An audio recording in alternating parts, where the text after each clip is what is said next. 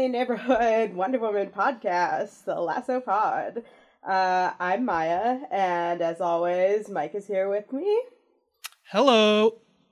And today we are going to be discussing Leigh Bardugo's Wonder Woman Warbringer, the first of the DC Icon series, which is a series of young adult books featuring our favorite superheroes. This series, it's pretty cool. It's designed to kind of give you, to show us these heroes before they became who they are as we know them in the comics. And it's a pretty stellar lineup. We have some great YA authors who are going to be writing them. The Batman one is going to be written by Marie Lu, who wrote the Legend series and the Young Elite series.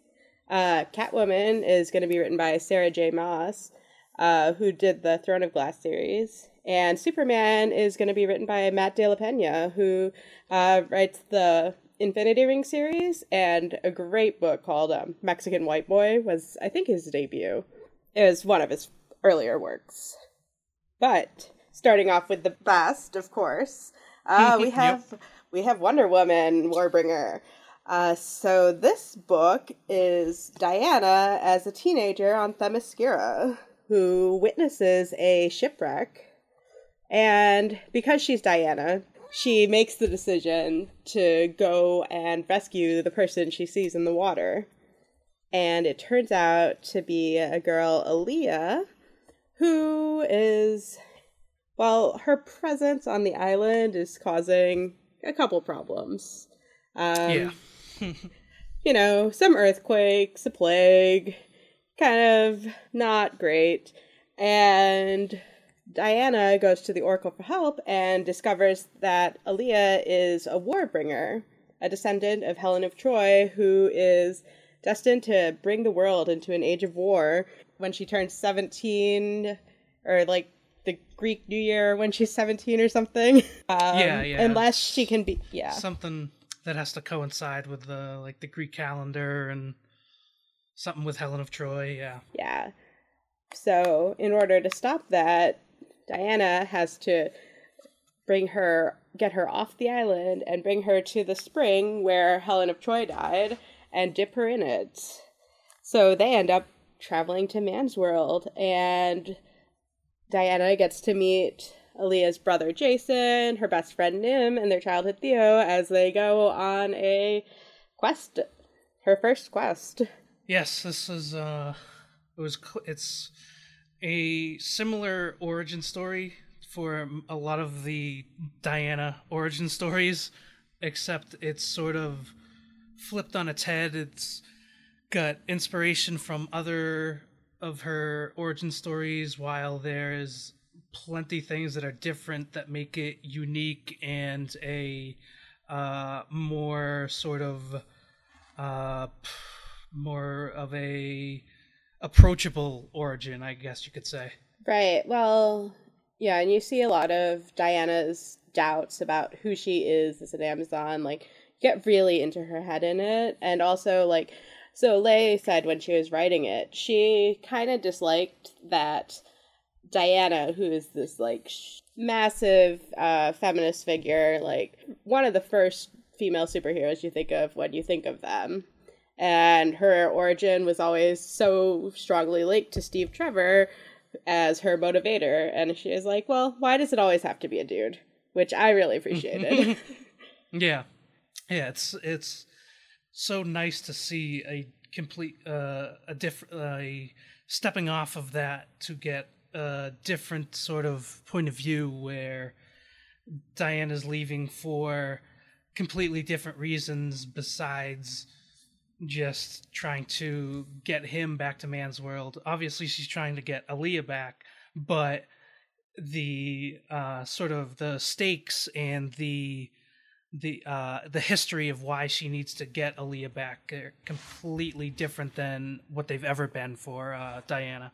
Yeah, because with Aaliyah, the Warbringer is a line, and if Aaliyah is dipped into the spring, she completely destroys the line, which means, because a lot of major events were tied to these Warbringers.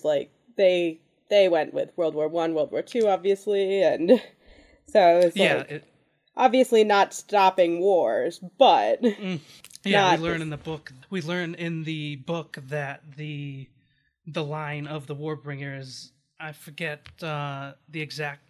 They say the exact year, like from one point to the other, like the exact time period for the gap in the Warbringers, but it's like something every certain couple decades or something that a actual, like, the Warbringer brings down a world war or some sort of huge cataclysm. So Diana learns of this and she makes it her mission to end it once and for all. Yeah, and we learn that there's people trying to assassinate the Warbringers before they turn before that date on their 17th year, where they like come into their own as the Warbringer, which they were saying like one of them was at the Cuban Missile Crisis, how the Warbringer was assassinated before the missiles could be launched, and that was why it didn't become, a full-blown nuclear war. Yeah, that. So yeah, we learn a lot of the sort of history in the a lot of the Greek mythology is a huge theme throughout the book, like that. Yeah, absolutely. Besides that, that's your sort of overall plot summary of the book. There are a lot of other things we can go into that aren't spoiler worthy, so we'll go through the sort of things that aren't spoiler worthy before getting into the spoiling everything for you listeners if you haven't read the book yet, which we should say that came out back on August 29th. So right. So it hasn't been out that long. Yeah, only a couple weeks. So, but also we've been dying to scream about a few things, so we're going to be selfish and turn the latter half of the episode into a spoiler zone. Yeah. So. No, what do you think of how this origin of Themyscira is? How they portrayed it in here? I like this one. It's sort of takes some things from the movie. It takes some things from certain comic runs and sort of blends them together and creates this Themyscira that is unique to its own, where someone becomes an Amazon if they make a prayer out to the gods as they're dying. True. Which I've never seen that before. Right, to their personal god. So it doesn't have to be any god that, we would recognize. So it could be like any sort of worship being. Mm-hmm. Yeah, and in the first few chapters we see Diana's best friend she was from Scotland. Ireland. Ireland? Okay, Ireland. I knew it was Scotland or Ireland. Maeve. Wasn't sure. Exactly. Yeah, Maeve. But, it's crazy how it's just she's from Ireland and she just becomes an Amazon. It's such a unique sort of take on the aspect of the Amazons. Yeah, I love it. And I love that it was created by the Greek goddesses specifically, like Hera and Athena and Aphrodite as a safe haven. Really is no man involved. Yeah, exactly. Yeah. Yes, and we have what is Diana's right hand, Tecmessa's. Where is she from again? Or not Diana. Sorry, Hippolyta. Diana does not like Tech at all. Yeah. Yeah, Diana has a rival on the island for, I guess, all the accolades, where Diana sort of has the same thing where she's Hippolyta's daughter, and she gets the privilege of being a princess, while all the other Amazons are just regular Amazons. And the novel actually starts out with a big race where Diana is competing in. Right. She wants to. No one thinks she's strong enough, but she's been practicing, and she wants to prove that even though she's not Battleborn like the rest of them, she's just as much an Amazon. Yeah, exactly. That's one of the overarching themes that goes through, is that the other Amazons are what the book calls Battleborn, where they became Amazons, while Diana was just she's got her regular origin where she's born on Themyscira, where it comes right from Hippolyta. She wasn't created in the same way that the other Amazons were, through battle themselves. Right. She was gifted by the gods with her Amazonness, but she wasn't. It wasn't the same. Yeah, exactly. And she never had a mortal life, so she doesn't understand. She doesn't understand any fleetingness at all. Well, the way that they do. Yeah. After the beginning sort of part of the book that leads up into Diana actually witnessing the boat accident or ship accident, the mystical aspect of the island is sort of the same of a lot of the other depictions of Themyscira, where there's a sort of a boundary that separates the man's world from Themyscira, and if you cross out into it, you can't see back inside. So it's a lot of the same thing in the that we see in the movie, where it gives you that mist and all that fog. So Diana, after she breaks off from the race, and she goes towards the accident, because she's just racked with these thoughts that she can't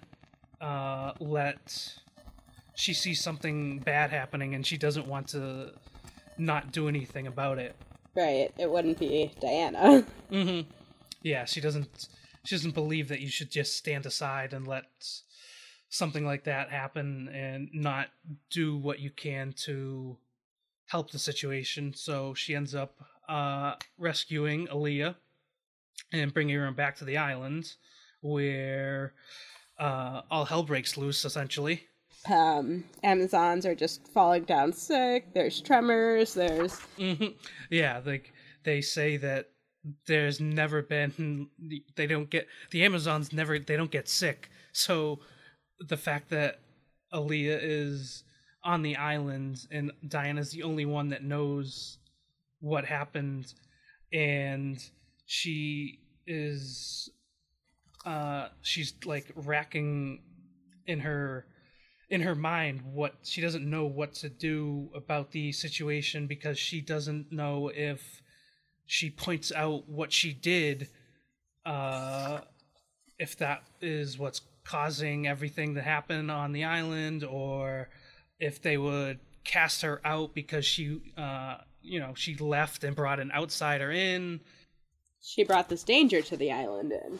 And so that's why she ends up going to consult with the Oracle to figure out what is happening and what she can do about it. From there, sort of the Oracle states that what's happening on the island is because of Aaliyah, and because does the Oracle say that it's because the Oracle knows that she's the Warbringer? Is that why? No, I don't exactly remember. Any outsider would do that, but because she's the Warbringer, It's stronger. It's stronger and more immediate, and so the Warbringer was saying all Diana had to do to stop it was to let her die, and people would be like, the island would be fine. Go back to normal, yeah. But because she's the Warbringer, it was going to last longer, and there would be more damage than normal. Mm-hmm. And obviously, Diana's a moral compass. She's not going to just let her die. Right. So, well, yeah.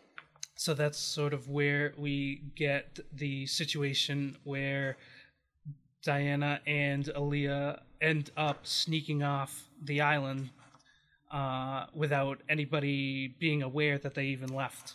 So that's a big thing. A little bit. And so Diana has her Heartstone, which is it's the ruby in her tiara, right? Yeah, I think so. That lets her travel to where she's thinking of. But she and Aaliyah are holding it, and Aaliyah, who is from New York and just wants to go home, is a little bit stronger at the moment in her desires. Because Diana was like, oh, I'm just going to take you straight to the spring, and we're going to, like, dunk you, and this will be good. I'll be back before anyone knows. Yeah. But no. They're off in Brooklyn, and... yeah, so then... we get to meet all of her friends. So what did you think of our new characters? So, yeah, up until this point, there was no, like, once we get to this point is when we get all these, new characters introduced, and they are quite different than what anybody Diana's used to, especially throughout sort of the whole part where they get to New York and Diana is taking in Man's World for the first time, and they're like going on the subway and all these sort of things that Aaliyah is completely she knows all about them because that's where she's from, and she's there to sort of walk Diana through it and explain things out, and it's sort of the same where back in the movie when Diana doesn't recognize all these things in Man's World, and she sort of looks at them through her lens of being from Themyscira, and she's like, why are people doing that? What's that? Why are they dressed like that? What's a cell phone, you know? Yep. I mean, how would she know? I like it how, so both Aaliyah and Nim call her a supermodel, and she's like, well, what's a supermodel? Do they have powers? Yeah, she has no idea, and like they just look at her, and she's like 6 feet tall and jacked. Yeah, and Nim's like, well, they have the power to compel you to buy stuff. She's like, that doesn't sound like a compliment. Yeah, she doesn't think like all these things in the in New York and the rest of Man's World. They're like, why? She just doesn't understand why the people do what they do, especially like when she meets those businessmen on the subway and just straight up owns them. Oh, absolutely. That was so good. When she meets Jason and she's like, oh, you're pretty enough, but no, I don't find you intimidating. And yeah. He just like freezes on, wait, pretty? You think I'm pretty? What? Yeah, it's so funny how she just, because she doesn't have the same way of speaking as the rest of them do, so her sort of word choices aren't the exact, they're not what the rest of them are expecting. They're not what they're used to, so it's sort of a lot of the sort of jokes throughout the book are at that. It's a good one to go with to kind of lighten the mood of things. It was, I mean, very similar to the movie with it. But yeah, the characters, the new characters that we get introduced to once they get to New York they're really good. Jason is Aaliyah's older brother, who Jason and Aaliyah are they're super rich. Their parents were scientists, and they knew, so they're, what is it, Callis is their last name? And they're scientists who started a foundation, and yeah, they're very much rich kids. Mm-hmm. Yeah, their parents were geneticists or something like that, and we learned that their father was from Greece while their mom was from New Orleans, and so Aaliyah and Jason are both they're mixed race, So a huge thing throughout the story is what the effect that has on them as people throughout their lives, and how they're treated and things like that. I felt that incredibly deeply, especially the part where it's like kind of choosing what side of the family you want to be more like. Like, I was reading it and I was getting so emotional because I understand that feeling very deeply. Yeah, it was sort of how Jason ended up sort of taking over the business, and Aaliyah didn't really want to have any sort of part in that. She wanted to show that she could be her own, and she was strong enough to go out on her own and lead her own life, and not sort of live in the shadow of her parents and her brother. Right, except she also is a genius biologist. So yeah, exactly. Her own life, but also still following them, just not in the way that Jason is. Yeah, we see with Jason that throughout most of the novel, that most of his sort of character motivations and the things he does throughout the book are drawn from the fact that he is the sort of the heir to his family's name. He's the one running the company, and he feels all that weight on his shoulders. So he sort of makes the decisions, and even though Aaliyah a lot of the time doesn't agree with him, he's sort of trying to dictate things for her, even though she feels like she can do it on her own. She doesn't need to be under his thumb the entire time. He's very much overprotective older brother.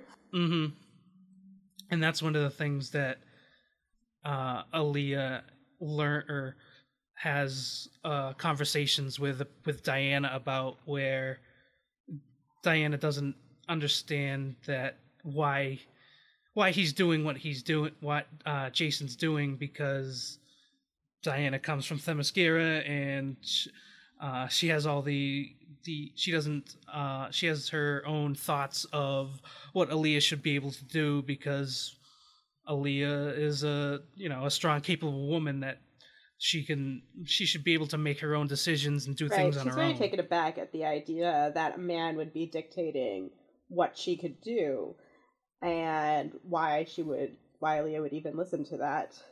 But Aaliyah's like, well, I love him. He's my brother, and he wants the best for me, even if I don't agree with him. Something.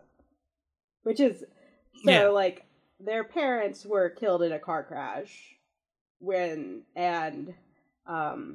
that obviously made Jason very protective. I believe they were both in the car as well. And yeah, I think so. Yeah, I think I remember that part, yeah. But yeah, so that sort of is the sort of catalyst that put both Jason and Aaliyah on the path that they went on, and sort of leads them up to where we are in the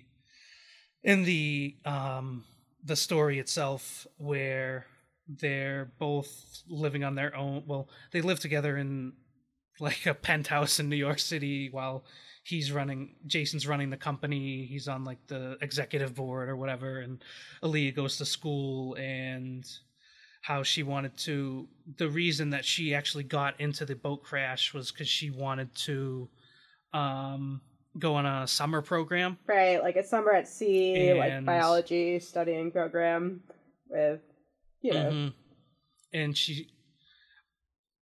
I think she went without telling Jason. She gave him a half truth. She said she was going to somewhere else, and then ended up going on to the summer at sea trip.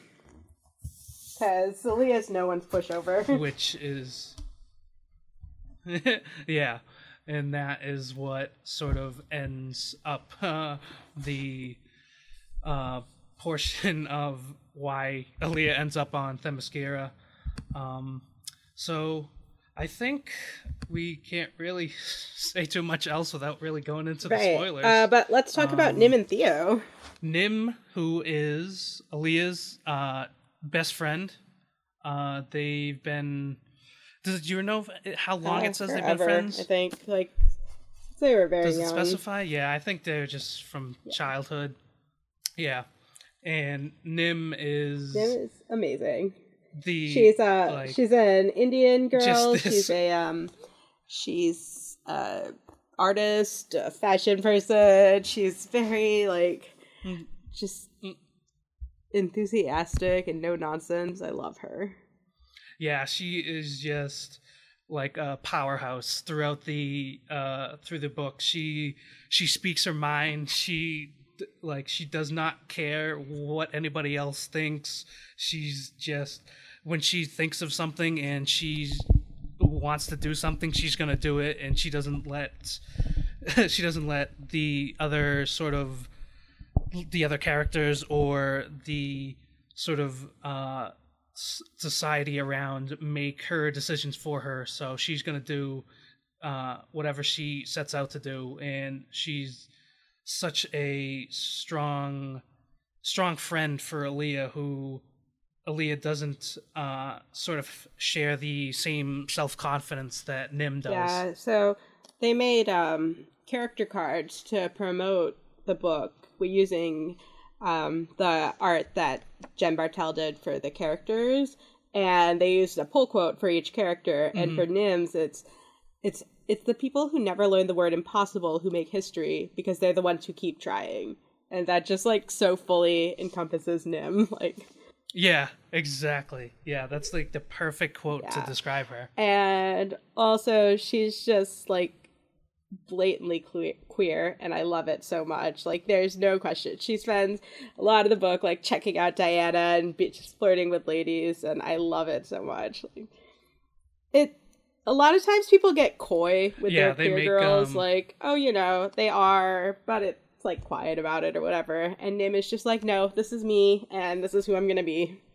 Mm-hmm. Yeah, there are a couple parts where she talks about how she thought this one of their classmates was cute, and they wanted to go to, I don't know, I think it might have been prom or something, and I guess that's sort of at the end of the book, but she ends up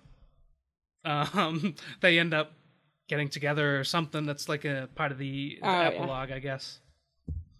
But yeah, it's definitely put out in the forefront who she is and how she is, and I love that aspect of how it wasn't and shied away from. I really love that. So I mean, Diana is obviously really beautiful. She's always really beautiful in all her iterations. And this book, with a group of two guys and two girls, it's almost always the girls who are commenting. Aaliyah's straight, but she's always, she's girls recognize beautiful women. That's just, it's not anything. It's just literally, it doesn't have to be sexual or whatever. It's literally just we recognize it. And so I feel it could have, especially if a guy had been writing it would have been so easy to have the two guys in the group always commenting on how beautiful Diana is, and make it just a little bit, just that reminder that, she's the girl and she's awesome, but also beautiful. And when it's the girls who are saying it, it feels like it's just a fact. It's not anything more than that. Yeah, I definitely agree. Yeah, that was... It's not anything to do with her character. It's just a fact of who she is. Mm-hmm. Yeah, that was definitely one of my favorite sort of themes throughout the book, is the sort of the female gaze on a female instead of flipping the script the other way, how it normally would be, like you were saying. So then we have the last friend to join up the group, which is Theo. Theo's dad is Jason's like advisor. He was his parents' best friend and whatever. So obviously he ended up spending a lot of time with him, and Aaliyah has a big crush on him. It's all very cute. Mm-hmm. The part where they're camping out one night and they take out Diana's lasso, and they essentially play truth or dare with the lasso, and it comes, between Aaliyah and Theo, they say that Aaliyah has had this huge crush and she's liked Theo since she was like 12 or 13 or something. Oh, like yeah. that. Nim asked what Aaliyah's most embarrassing moment was, and she was like, yeah, I wrote this love letter to Theo, and but yeah, it was so yeah, that was funny. Anyway, he's a tech genius, and his dad is very like hard on him, wanting him to be perfect. So he's kind of like got that issue dealing with, because he's kind of like, I kind of just want to have fun, really. Like, I don't want you running my life. Yeah. But he's very sweet. His pull quote was, and... "It's always cooler to be the villain. You get to wear all black and have a lair and brood." Yeah, he was like the perfect balance for the group with between Jason, who was definitely more on the serious side. Nim was she was sort of like the backbone of the group, and sort of she had a lot of comedic parts too. And then Theo was literally like, besides being the genius, the perfect comedic relief. He always had like the right thing to say at the right time. It's very quippy. I think that'll do for the characters. Do you have anything else before we would just go right into the actual spoil everything? I mean, I think I'm good. Obviously, we really liked it. Definitely recommend you check it out if you haven't read it yet and you've gotten this far, an hour into our talking about it, and we still haven't convinced you. Like, yes, we like it. I think it's. I really love that all of her friends were people of color. Like, yes, exactly. Like it's there's this expectation that you either need to have a perfectly balanced group, or it's expected that it'll be like almost all white with one token. And that was the other thing I really appreciated is with Lee's writing about it, is they were like whole characters, but their race was still part of them, but it wasn't the defining part of them, you know? And a lot of times it's hard to find that where it's either like, it'll be like, oh yes, they're incidentally like, you know, little paper dolls that happen to be brown instead of white, or it'll be like just stereotypes and back padding for look at how good I am at including these people. Yeah, there's the seamless way that the story was able to just exist as it was is just, you know, speaks to the way that Lee was able to write, like essentially just flawlessly write those characters as if that those were just, that's who they are, that's where they came from, and you know, it doesn't really make a difference whether that's the fact that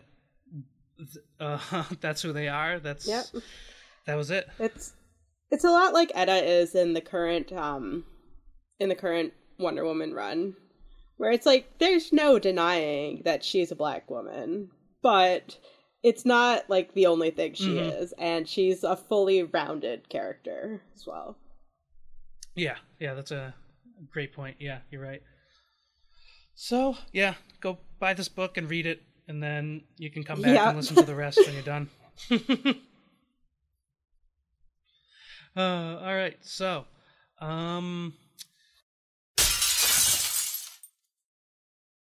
So, Jason, what an asshole. Fuck Jason! Oh my god! Okay, so here's the thing about Jason. Obviously, you've read this now, or you don't care about spoilers. So he's not. Okay, you can edit that out. Okay, so Aaliyah's not the only person in their family who benefited. Well, she didn't benefit at all, but who wasn't affected. Yeah. Who was affected by her parents being the descendants, or her dad, I guess, being the descendant of Helen of Troy. Because Jason has these hero's blood or something. Yeah, hero's blood. He's super strong and whatever, and there's a fight on the plane where they're flying to Greece, and door rips off, and he is they think he's dead, but actually he grabbed onto the wing of the plane. They're like, what the fuck? How do you do that? Yep. But Jason, Jason wants to bring the age of war, and is like, yeah, actually, I'm protecting you because I want to be a hero, not because I love you. Or, I mean, I think he still loves her, but it's such a selfish reason. He's like, I don't want you to be assassinated. Yeah, exactly. Because I want this age of heroes to come so that I'll be remembered forever. Yeah, he's completely in it for himself, and this is a huge connection to... I don't know how this happened, that the current comic arc was going on the exact same time that this came out. I don't know if they have a story group like Lucasfilm does, or they could have planned this out, but Jason's motivation is he wants to get Diana's DNA and blood to make his sort of warriors and give them her powers exactly like they wanted to in the comics. Right, like at 25 with the doctor who took 26, who took Diana's blood and was like, I'm gonna use her blood to cure, and that made her super powerful. Cure myself. Yeah, which is also what Jason wanted to use Diana's blood for, and did use her blood for, made him more powerful. Mm-hmm. Oh, I loved that part at the end where Diana and Jason fight, and one of the thing that Jason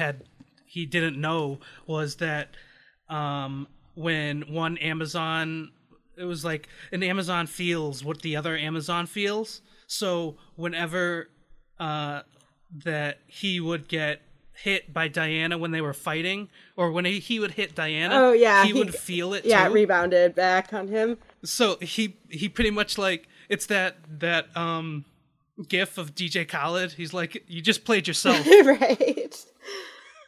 He just completely he did it to himself. He owned himself, which I loved that part. That was the best redemption at the end of the book. I was like, yes. So I'm mad. I like Jason. When they kissed, I thought that was so sweet. So again, if you they take a little break on their trip through Greece to get to the spring, and they end up at a waterfall, and Diana and Jason have a heart to heart, and they share a kiss, and I was like, aw, she found someone who kind of knows what she's dealing with. But no, the fucker.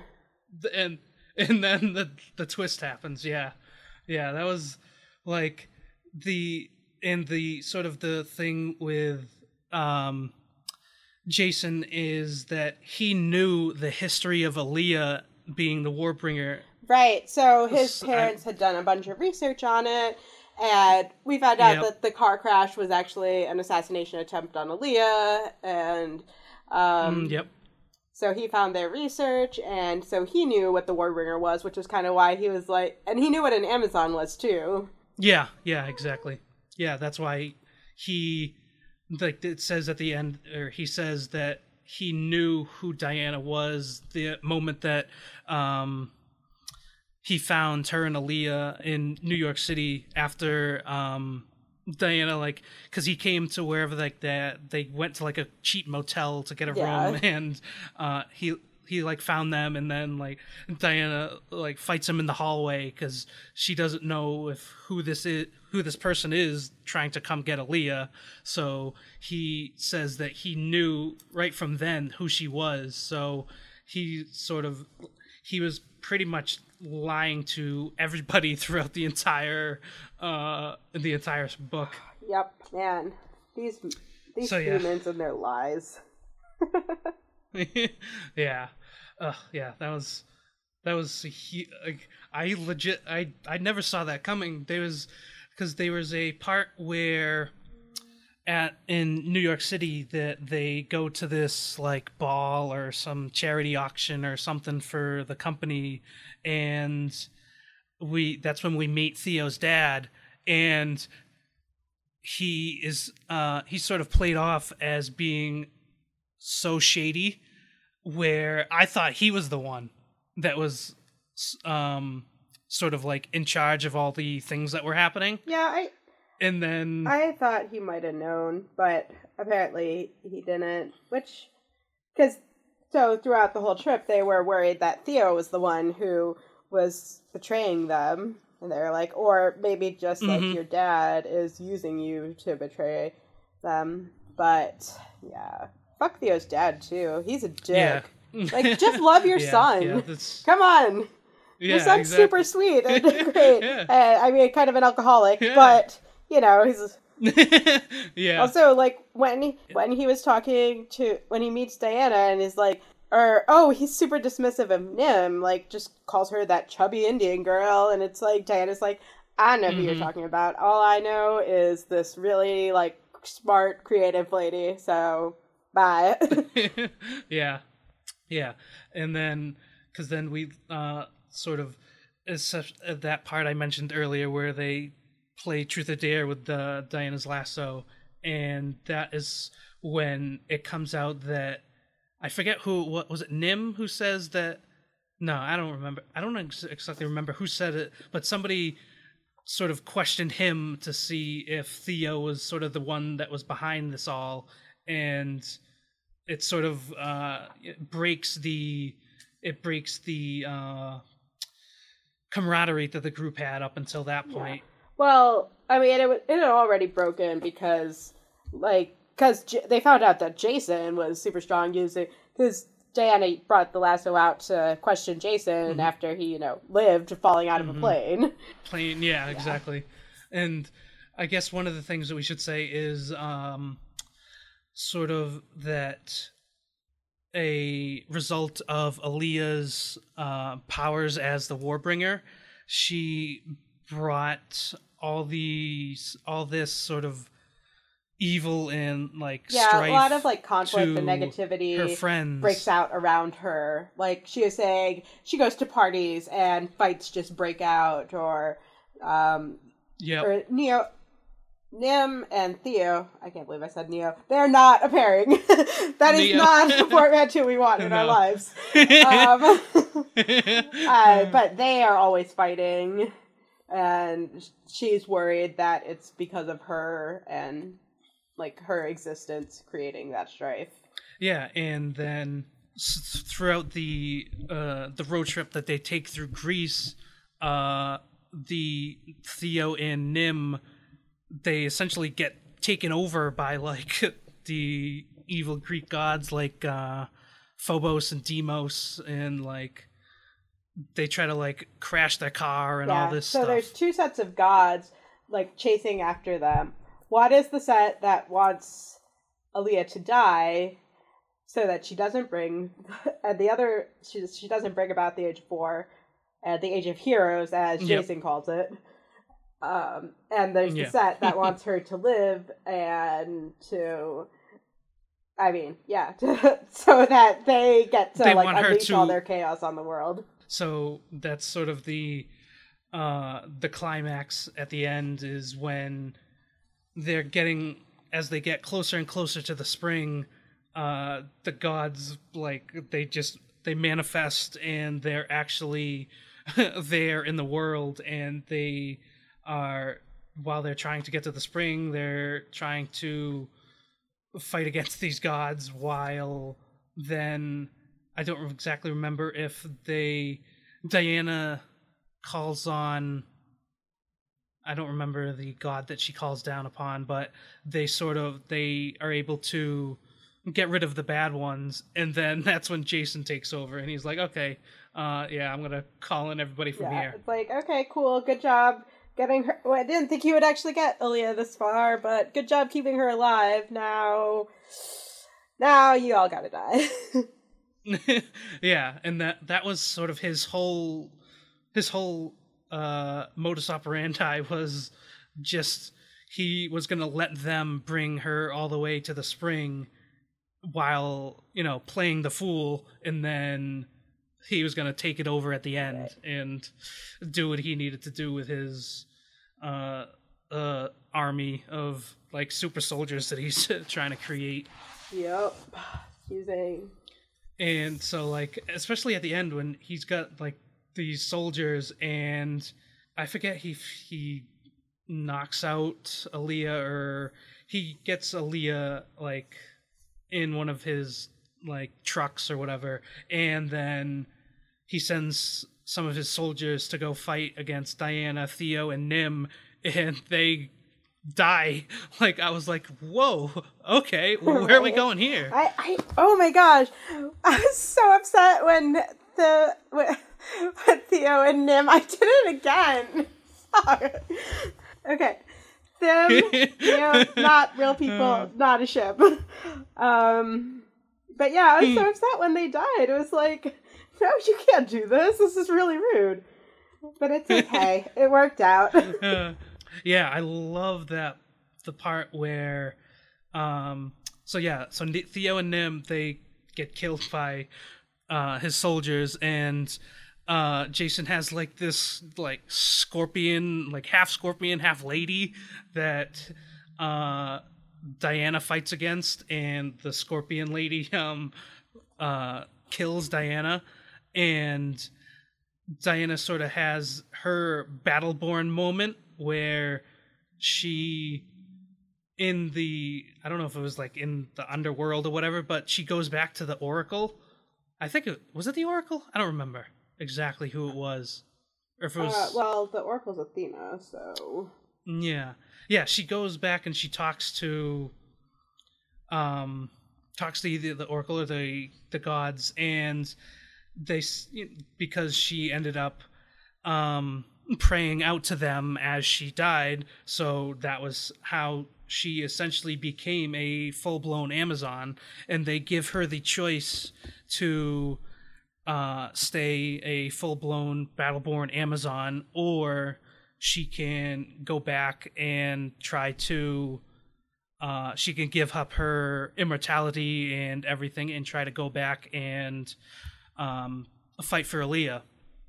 So she chooses to go back and fight for Aaliyah and revive Nim and Theo, and that is sort of ties back to the beginning of the book where we learned that how the Amazons became the Amazons, and we realized that even though Diana could have done that, she knew that she had to complete her mission and what she the bond that she made with Aaliyah, because she made she professed the Amazonian oath to Aaliyah to protect her. Yeah. Oh my gosh. The sisters in battle, sisters in blood. I love how strong Aaliyah and Diana's friendship got over such a short amount of time. Yeah, it was like completely sort of not standoffish at the beginning, but suspicious, sort of.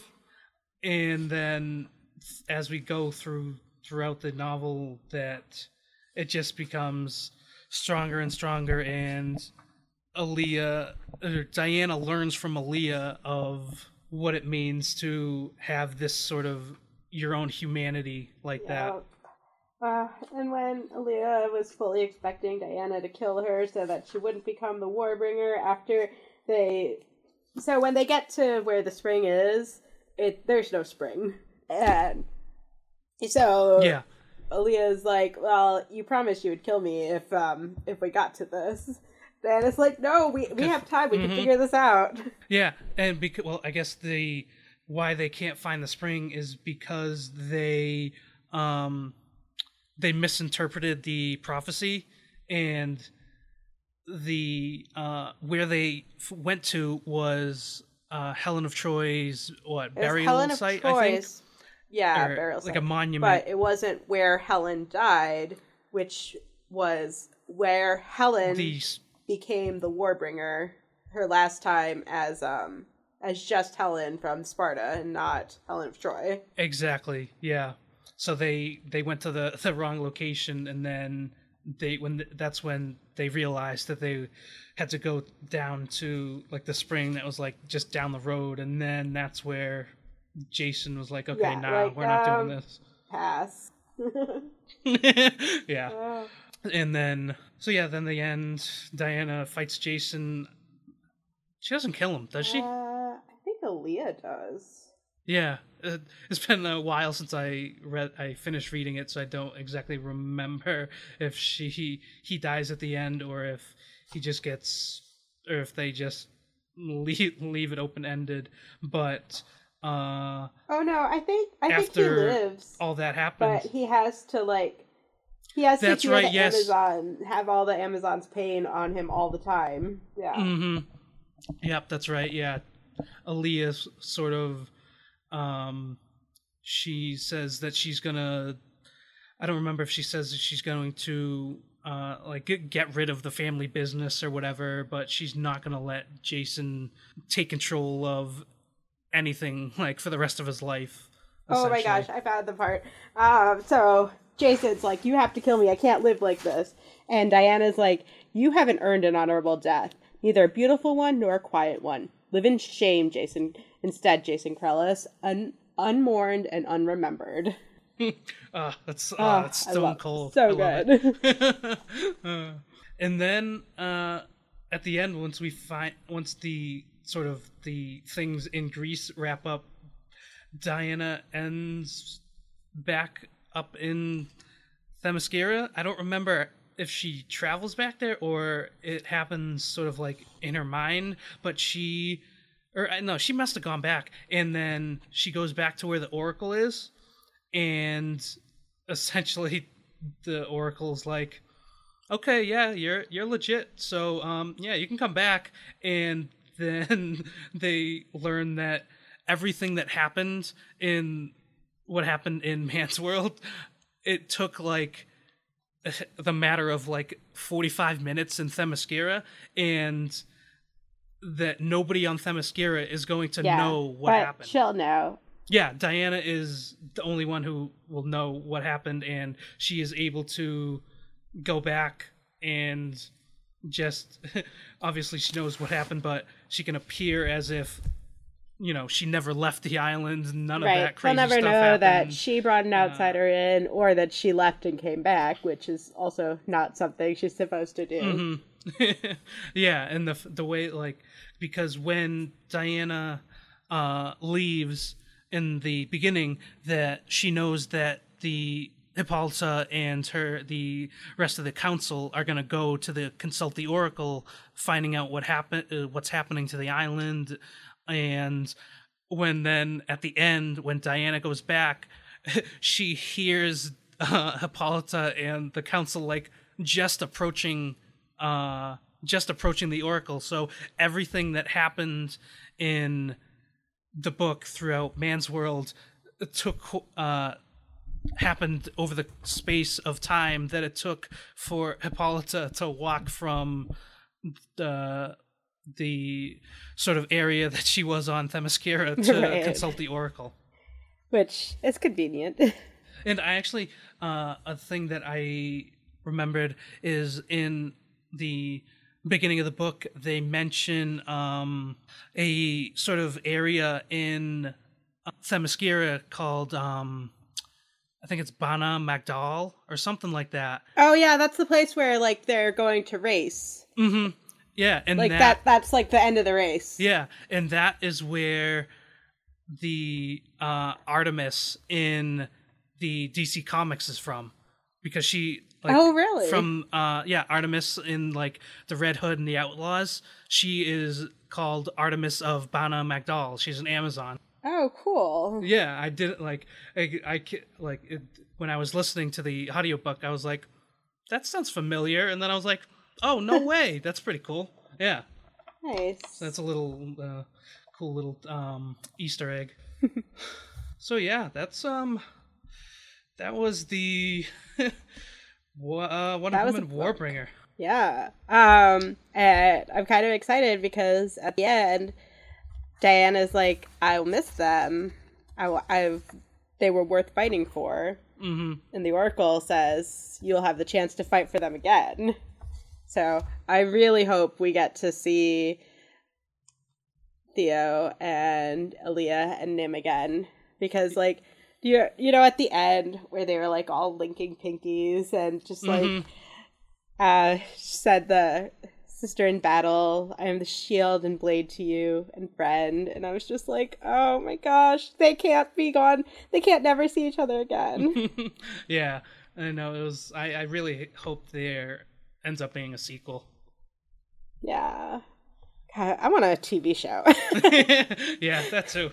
Oh, that'd be great. An animated TV show using those Jen Bartel character designs. Oh, yeah. That'd be amazing. Holy gosh. If you haven't seen those, we've tweeted them a couple times, but we'll tweet it again. I want to cosplay as Nim so badly. Oh, she looks... she's got the sickest haircut. Oh, yeah. She had with the undercut and then that, like, sparkly dress and, like, that. It's, like, snakeskin almost. Oh, my gosh. She looks so badass. I love her. Like, and she's, like, I love how she's clearly, like, a full girl. Not, like, they're not all just, like, little slips, you know? Yeah. Mm-hmm. So, yeah. Wonder Woman Warbringer was awesome. Yeah. Definitely, yeah, we can't recommend it enough. Yeah, you will, as you read it, you will go through a full range of emotions, that's for sure. Oh my gosh, so many emotions. I literally was like, because Mike listened to it before I read it, and so I kept texting him like, oh my gosh, Jason's not allowed to be evil, right? Because I kind of like him, and oh my gosh, I have so many feelings about Nim, she's the best, and it's just, yeah. Yeah, it was like, once you get to like the final third, like you just don't want to put it down. Yeah, I was at a music festival, I like listening to the like headliner, and I was like, no, you know what? I'm gonna like go over to this corner and finish it. Yeah, it's like I gotta know like, what it's fine. I saw like 40 minutes of them. I've been here all day. I can just finish it. It's fine. Yeah, yeah. It was. It's so good. So yeah, definitely. It's good if you like the characters and you like the their interactions. I definitely recommend Lay's Six of Crows and Crooked Kingdom duology. Which it's also like a kind of group like this doing, well, it's more heist stuff, but like her character interactions are so top notch. I love them, and just the way that she fleshes them out. Yeah, I'm definitely gonna have to go and get copies of her other works because I definitely love how she wrote the characters in the book here for sure. Yeah, so don't forget the so yeah, this was the first one that came out in the DC Icon series. They picked the best one with with Wonder Woman. Yeah. Excellent way to start. It's number 2 on the New York Times bestseller list right now for young adult hardcovers, which is amazing. It's only The Hate You Give, which is also amazing, and you should definitely read it, is number 1. But yeah, Wonder Woman is number 2. I think we pretty much exhausted everything we could yell about for that. Yeah, I think we went on for a bit. Yeah, so yeah, we loved it. Go get it. So you can find us. We are obviously part of the Not Saff for Work podcast network. You can find us on iTunes on the Not Saff for Work podcast feed, as well as our own feed, the Lasso podcast. You can find us on Twitter. We are under at the Lasso Pod. I think we'll be coming back. Still deciding if we'll do a review of Rebirth Volume 3, or I was thinking we might do Rebirth issue number 30 and coincide that with the Blu-ray release, and we can do a review of the bonus features along with that. So, yeah, you can look forward to one of those 2 episodes coming up shortly, and then we'll have the other one following that, whichever one we decide on. So absolutely. If anyone's going to be at Geek Girl Con in a couple weeks, I'll be there too. You should come say hi. Yes, I think. Do you still have pins? I do, and I was actually going to make some more with our new, well, not our new, but new Colored ones version. with our colored logo. Yeah. Yeah, so yeah, if you're gonna be at Geek Girl Con, go find Maya, and you can get your own exclusive, one of a kind Lasso Pod pin. Yes, our artist Desiree is amazing. She did a great job. Yeah, she does awesome work. What's her Twitter handle?